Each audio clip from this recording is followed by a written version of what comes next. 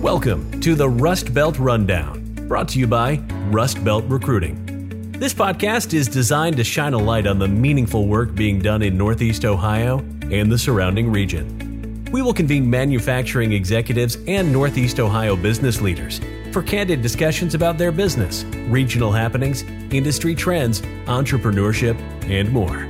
Now, let's get running on the Rundown. Welcome, everyone, to episode 40 of the Rust Belt Rundown, a Rust Belt recruiting production. I am your host, Paul O'Connor, and on this episode, we are joined by Mick Jendrisak, President and CEO of Pilot Plastics. Mick, welcome to the podcast, man. Happy Friday. Good morning. Happy Friday to you as well. Happy to be here. So let's jump in. We talk a lot about workforce development on this podcast. As I was reading through your mission statement, I really like the fact that you guys mention employee training specifically in that. And the sentence that I'm referring to is, we are committed to continuous employee improvement by training our workforce with an emphasis on the transfer of technical knowledge to all employees. So my question is, tell us how you implement that within your day-to-day employee experience. Well, it's a big question, and there's a lot of ways to approach that question with answers. And we look at it and we think that the everyday kind of day laborer, and I use day laborer just as, as an entry level position, is something that you just can't look at that person, the unskilled entry level laborer, as that's it. Like, that's all, that's the only place you're going to go.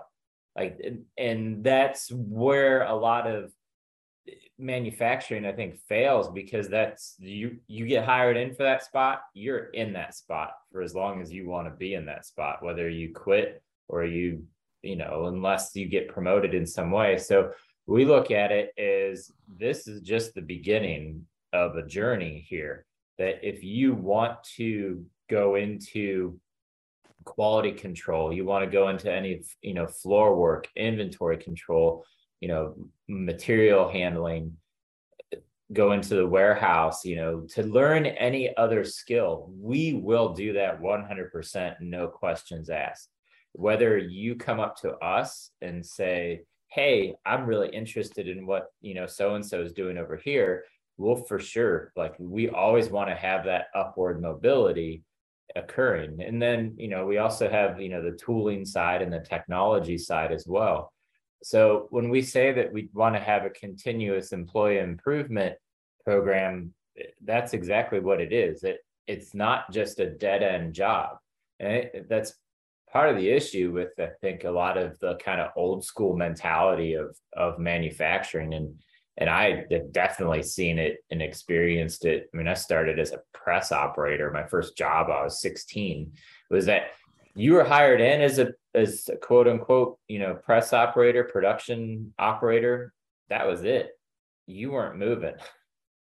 The only way you're going to get ahead, and it was to go to a different job, go somewhere else, or get educated. We want to be able to offer that education in-house. So we want to see the scale up of employees. We don't want them to just think that, well, this is what I do and it's a dead-end job. Now, obviously, there's a certain percentage that are just be like, nope, this is my spot. This is where I want to be. I don't want any additional responsibility. And that's fine. That there's nothing wrong with that. But we want to encourage, and we want to promote, and we want it to be known that we're not a dead end zone, that we're not just, this is it, this is your one moment and you're stuck there. So that's why we look at the continuous employee improvement by training our workforce. And because it's also that technology is becoming such, especially during COVID, and with with people retiring and moving on, and the boomer generation retiring, there's just this huge gap in the workforce that it's going to move into robotics. It's going to move into automation, that the unskilled entry level worker is going to have to understand technology, and we're going to teach it, and we're going to get them to understand it, because work cells are eventually going to be driven by automation and by robotics. And so there's going to have to be a certain particular amount of skill set to be able to manage those kind of work cells and work clusters. Yeah, it reminds the thought behind continuous employee improvement reminds me of that quote. And I don't know who said it, but I'll find out after the episode. You know, what happens if we train our employees and they leave? And someone responds, well, what happens if we don't and they stay? And I always love that quote, right? Like, you know, what is the alternative? You know, right. So why wouldn't you do this? So one more question on that. Is it, you know, when you hire new people, is that something that is part of their onboarding where it basically says, hey, you're doing this now, but this is part of our culture. And if you want to do, so it's all part of that kind of like cultural learning process. Right. Correct. Yeah. We flat out tell everybody, like, listen, if you have interest, let us know. Or if the supervisor says, like, this guy's really getting it, you know, or a woman or man, whoever, they're really understanding this. They picked it up like that. We'll say, like, well, talk to them, figure out, do they want to learn more? Do they want to do more? Do they want to have more responsibility? More responsibility comes with additional dollars. Where do they want to see? What do they want to do? So we have zero issue with that push whatsoever. We encourage it, and it's when people get hired in, that is the first thing that HR talks to them about, walks them around and identifies all the different sectors and all the different quote unquote departments that we have, and says, like, just once you feel comfortable, take a look at what's going on, and if you like it, let us know and we'll start the program. Love it. All right, let's jump into Pilot Plastics. Give us the elevator pitch, and then we'll jump into, you know, the industries you work in and the services you provide. Right. Elevator pitch, we are a custom, primarily large tonnage injection molder. Our median tonnage range is, you know, 1,300 ton. We will have 34 machines on the floor this year. We're clean, we're well lit, we're super organized, well structured.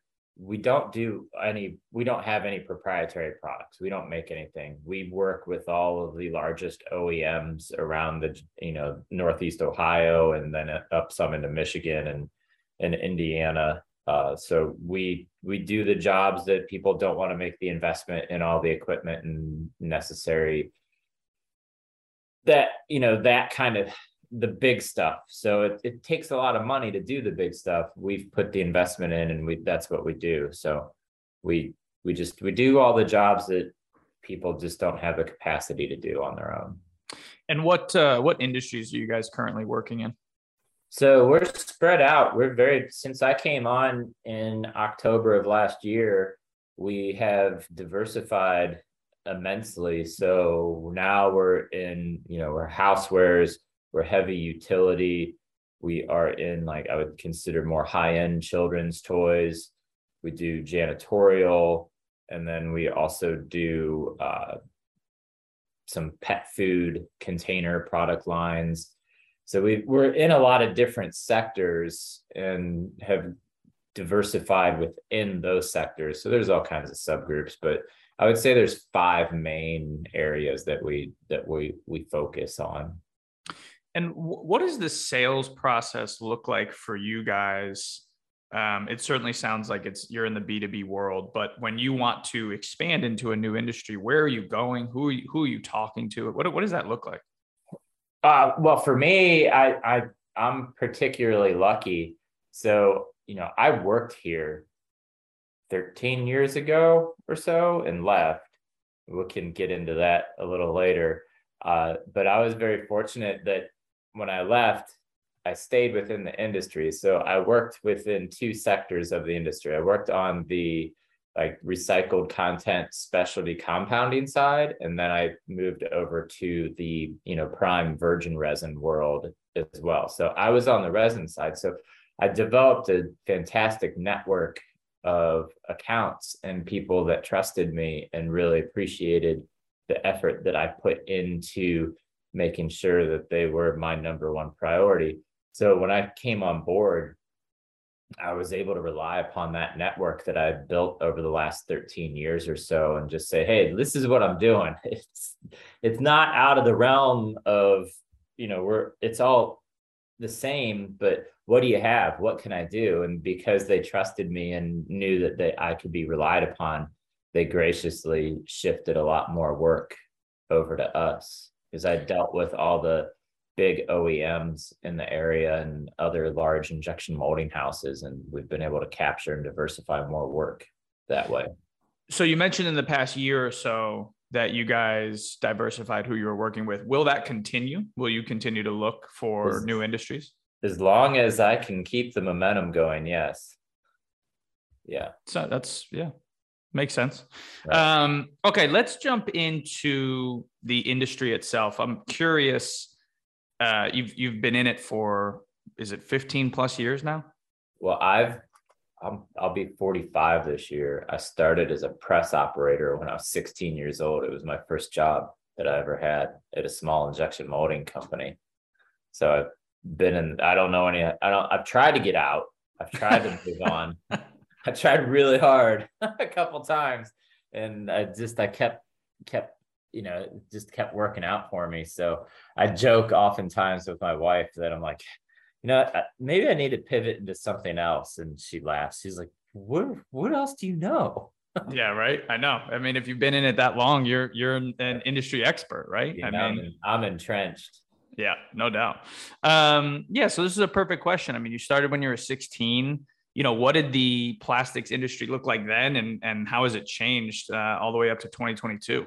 So I mean, it was very not mechanized, and not, all the shops that I grew up around, it was very labor intense, very hands-on, a lot of just hand assembly.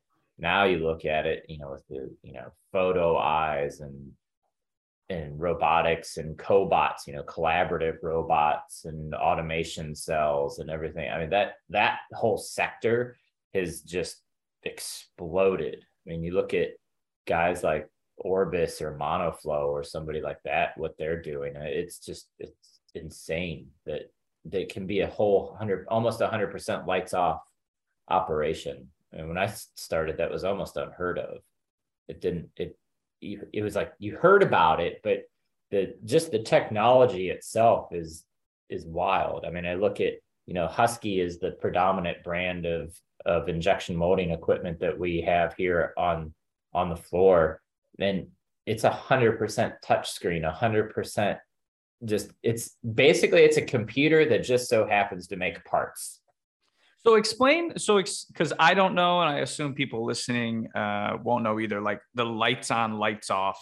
Like, what does that mean? Well, so lights off just means that it's so automated that it doesn't require any human interaction whatsoever. So you can shut the lights off, go home, and it just keeps running and does it, because the automation and the robotics can do a QC check on the entire part and put the bad part into a different bin, and it knows if the color's off. I mean, all the amount of technology that's going towards, making it for a touchless system, that didn't exist when I was, started as a kid.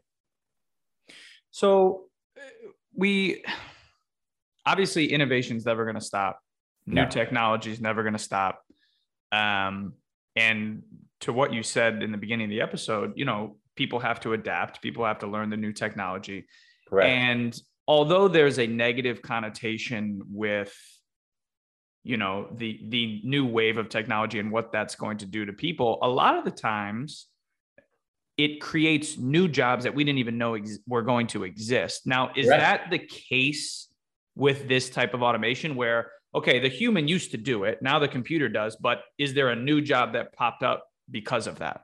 Yeah, all the programming, all the engineering that goes into that.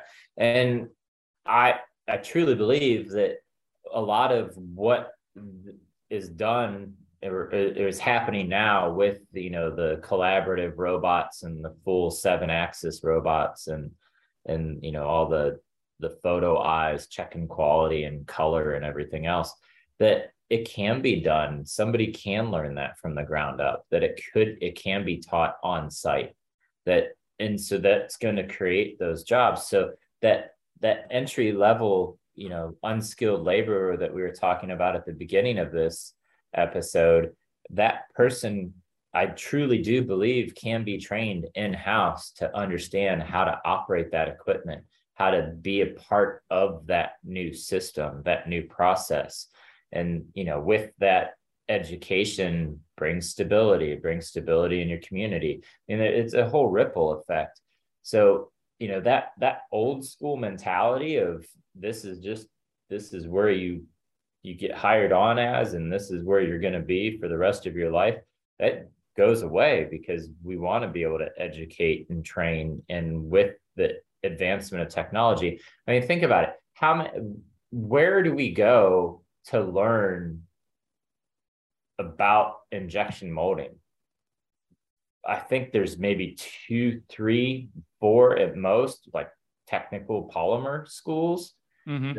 Where do you go to learn how to process? Where do you go to learn how to do 7-axis robots? Where do you learn to do all that? I mean, I'm lucky. We have my manufacturing engineer, the most amazing individual ever. He's all self-taught on collaborative robots, on how to program, how to work all that. So that's the thing. Like, where does that exist to train that type of thing? Other than the guy that's selling the equipment, I don't know. Yeah. Yep. Where's that? Where do you bridge that gap? How do you do it other than training internally? I know. And that was my thing. It was like, it's a competitive advantage for you guys to be able to train internally, but not everyone can do that. No. Yeah. That seems to be an industry gap. Man. Interesting. All right, let's shift gears a little bit. Because every single one of my process technicians, real quick, every single person here, you ask, like, hey, where did you learn how to do this? So-and-so at this shop taught me how to do this. Okay, where did you learn how to do this? Well, I learned from so-and-so at this shop how to do it. It's an internal, like, you get your pedigree internally. Yep. On how to do it. I mean, when I was a kid and learning how to process, it was my cousin was teaching me. I mean, how has this not been standardized across the industry yet? I have no idea. Like, so for example, Husky came in, we had Husky come in last week, and we did a 3-day on-site training program for all our process technicians. That was the first time that any of them had any sort of formal training. I mean, it's very old school in terms of like mentor to mentee type of learning. Correct. which is great in terms of how you learn. If the mentor wants to teach it. Yeah, that too. Those guys that's like, no, I'm not going to tell you anything. Yeah. I'm going to hold on to this information till the day I die. Trust me, I got a couple like that here. They don't want to teach anybody because they're so afraid that it's going to jeopardize their job, that they're going to all of a sudden be replaced. I'm like, no, how do I extract all this info? You don't go to University of Akron to learn it. I know. Maybe you need to start your own school. Yeah. Oh, that'd be great. I'm all for it. I would do it. I mean, why not? Right. Pilot Plastics University. Right. All right, let's shift gears to congrats on the launch of your new website, logo, and basically overall brand. That is not an easy process. I have done that. I've been part of 2 of those with 2 different companies. It is excruciatingly painful. Yes. So what prompted you to kind of refresh it and go through that process? You're gonna laugh. It didn't exist. Wow. Wait. Nothing? Zero website. No website whatsoever. Wow, that's old school. I mean, you guys were killing it just based on relationships. So remember, I wasn't here for 13 years. Yeah. Yeah. And it was, my father, just a little backstory, it was his thing. He ran the show, and they were very draconian in their ways and how they treated people and how they thought of themselves. So when I was put forth with the task and I came back, the first thing I looked at, I said, okay, what's what's our compass of responsibility? And it's got to be employees, customers, and vendors. I said, but how do we get the word out that we're not this kind of, ominous draconian place that just chewed through people and didn't have any respect for anybody else but themselves?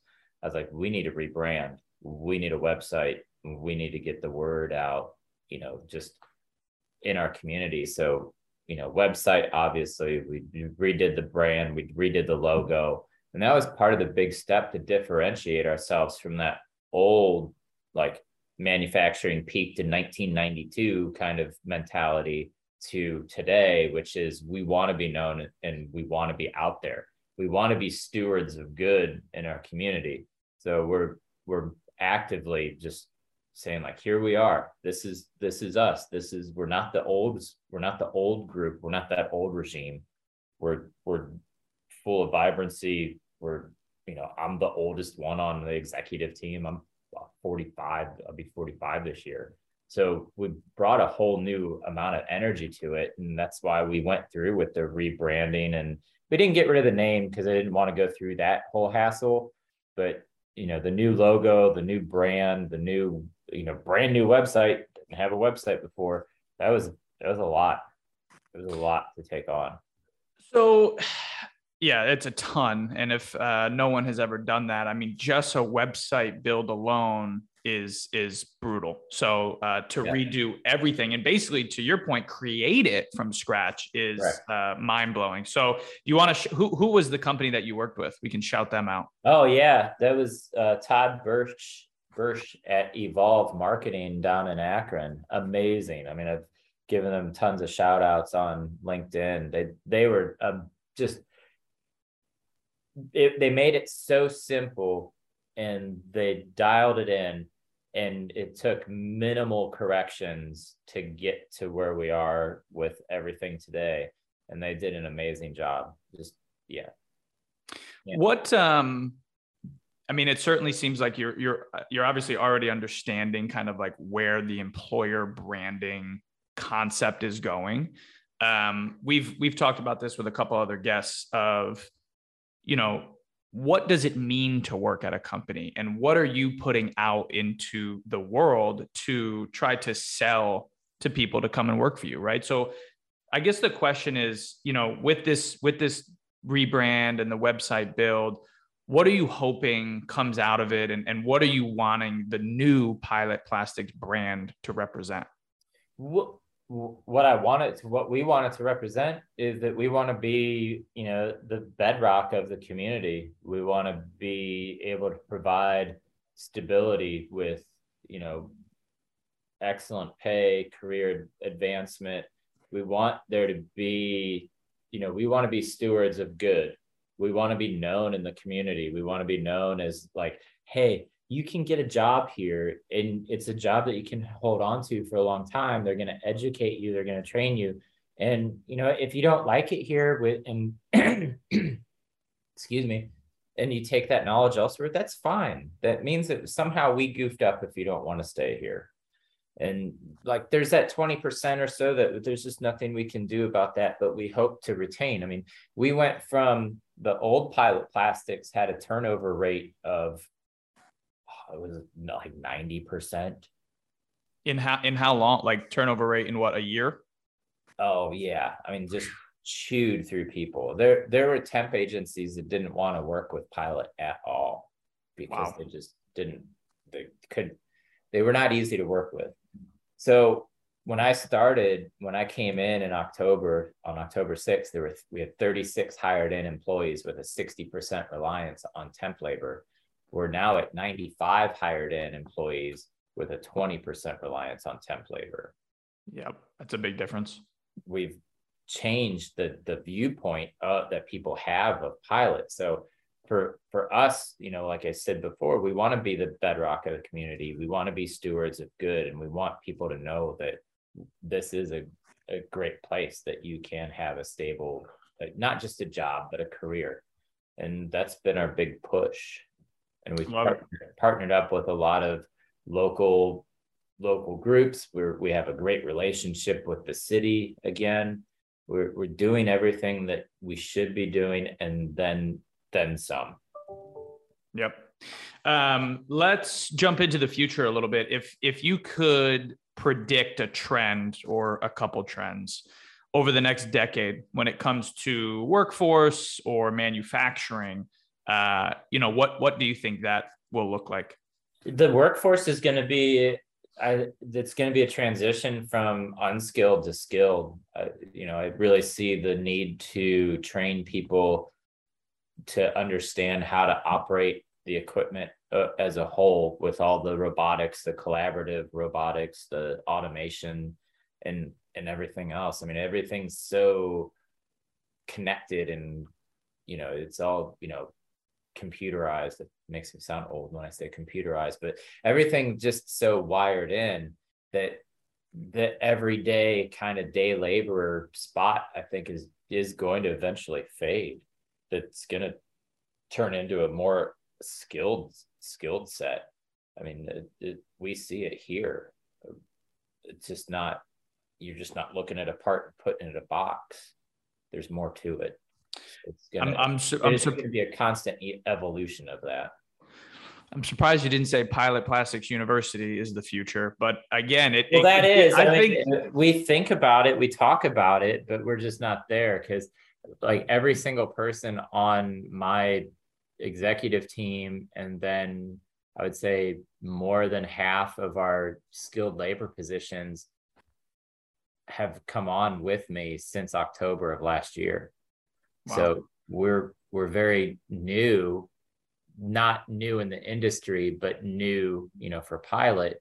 What we've accomplished in the 7 to 8 months that we've all been here is moving the Rock of Gibraltar was easier, and we did it. We changed everything from top down. Bankers, lawyers, accountants, insurance, payroll, health insurance, everything. Did the rebranding, the relogo, solidified our relationships with existing accounts, built relationships with new accounts, vendors like us again, like top to bottom, all the way around. Man, how much coffee are you drinking a day? I'm a tea guy. I drink a lot of tea. A lot of tea. All right, last two questions, and then we'll get you out of here. You can enjoy your Friday. I want to talk about, recently you gained some positive press for your recent hiring of the incoming Nepali population. Mm-hmm. Tell us what that's done for your company culture, and then what it means. Like, what are the unique needs that immigrants might have when it comes to employment? Yeah, so that was pretty cool how it all came about. There were a couple individuals from the local Nepali population that were employed here, but they were such standouts in their work ethic and the effort they put forth. So we had flyers translated into Nepali and Hindi, and we put them up in the two kind of geographical population areas, and attracted a lot more from that population. And they've been nothing but amazing to work with. And, you know, I'm very proud of that, but they comprise a large portion of one of our shifts. We've had zero issues with the language barrier. We've had zero issues with communication. And there's that group, they've advanced into quality control positions. They've advanced into warehouse, tow motor, forklift operations. And there are a couple others that we're eyeing to move up the chain even further. So we're very proud of our our outreach into that population, and it worked very well for us. That's awesome. How did you manage the language barrier in the beginning? What did that look like? In the beginning, there were a few from that group who spoke English, so we relied on them heavily. But then just through, a lot more, like photographic process, we said, okay, this is what you need to look for. This is what you need to do. And we've had zero issues. That's awesome. That's great. Impeccable attendance, just like reliable, great group of people. That's awesome. Good for you guys.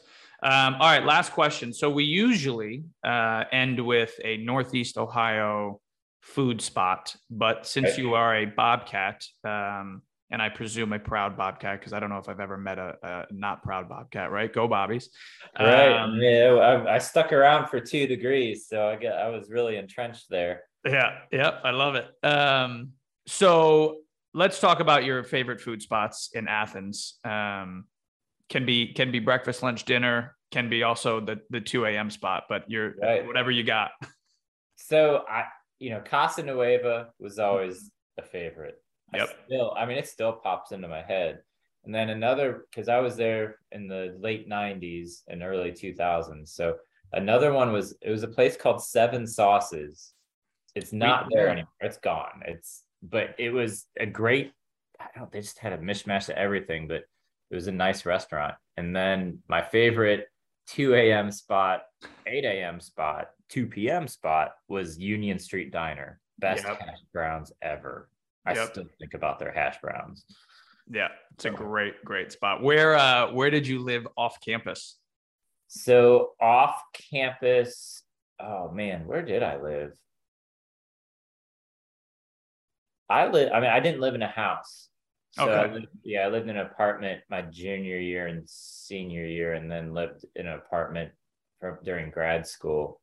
But it was whatever those big tall ones were down by the old, like the New South Green, Lakeview or something like that. Oh, yeah. Yeah. Okay. Yeah, there was a bunch of us that stuck together from freshman and sophomore year that all went in. It worked well. I don't remember. My memories of OU are maybe more romanticized now. Like I think about the campus green and walking and all, just the beauty of it. And I think about like some of the fun times I had, because I hung out at the Union, I hung out at Tony's. Those were my main spots. And then if you ask me like, what'd your apartment look like? I'm like, I have no clue. I don't remember. I don't recall. Yep. Yeah. But I did. I loved OU. So actually going down to Hocking Hills in a couple of weeks. Nice. That's awesome. Well, Mick, listen, we appreciate it. Thank you for coming on. Last thing, and now you can say this, which I don't know if you would be able to say it, a year or two ago, but where can everyone find you? Social, website, all that stuff. Well, pilotplastics.com. So definitely find us there. Check out our website. And then I'm pretty active on LinkedIn. So just check, look me up, Mick Jendrisak. I'm on LinkedIn. I enjoy, I've met so many amazing people through LinkedIn. That's just been a great thing so far for us here at Pilot. Awesome. Well, congrats on all the new updates and the success. And I'm sure we'll have you on again soon, but enjoy the rest of the Friday, enjoy the weekend, and we'll talk soon. Thank you again. You as well. Thank you. All right. Bye. Thanks for tuning into this episode of the Rust Belt Rundown. Make sure you check us out at rustbeltrecruiting.com. The Rust Belt Rundown is available wherever you listen to your podcasts. Make sure to hit that subscribe button and click on 5 stars if you enjoyed this episode. See you next time.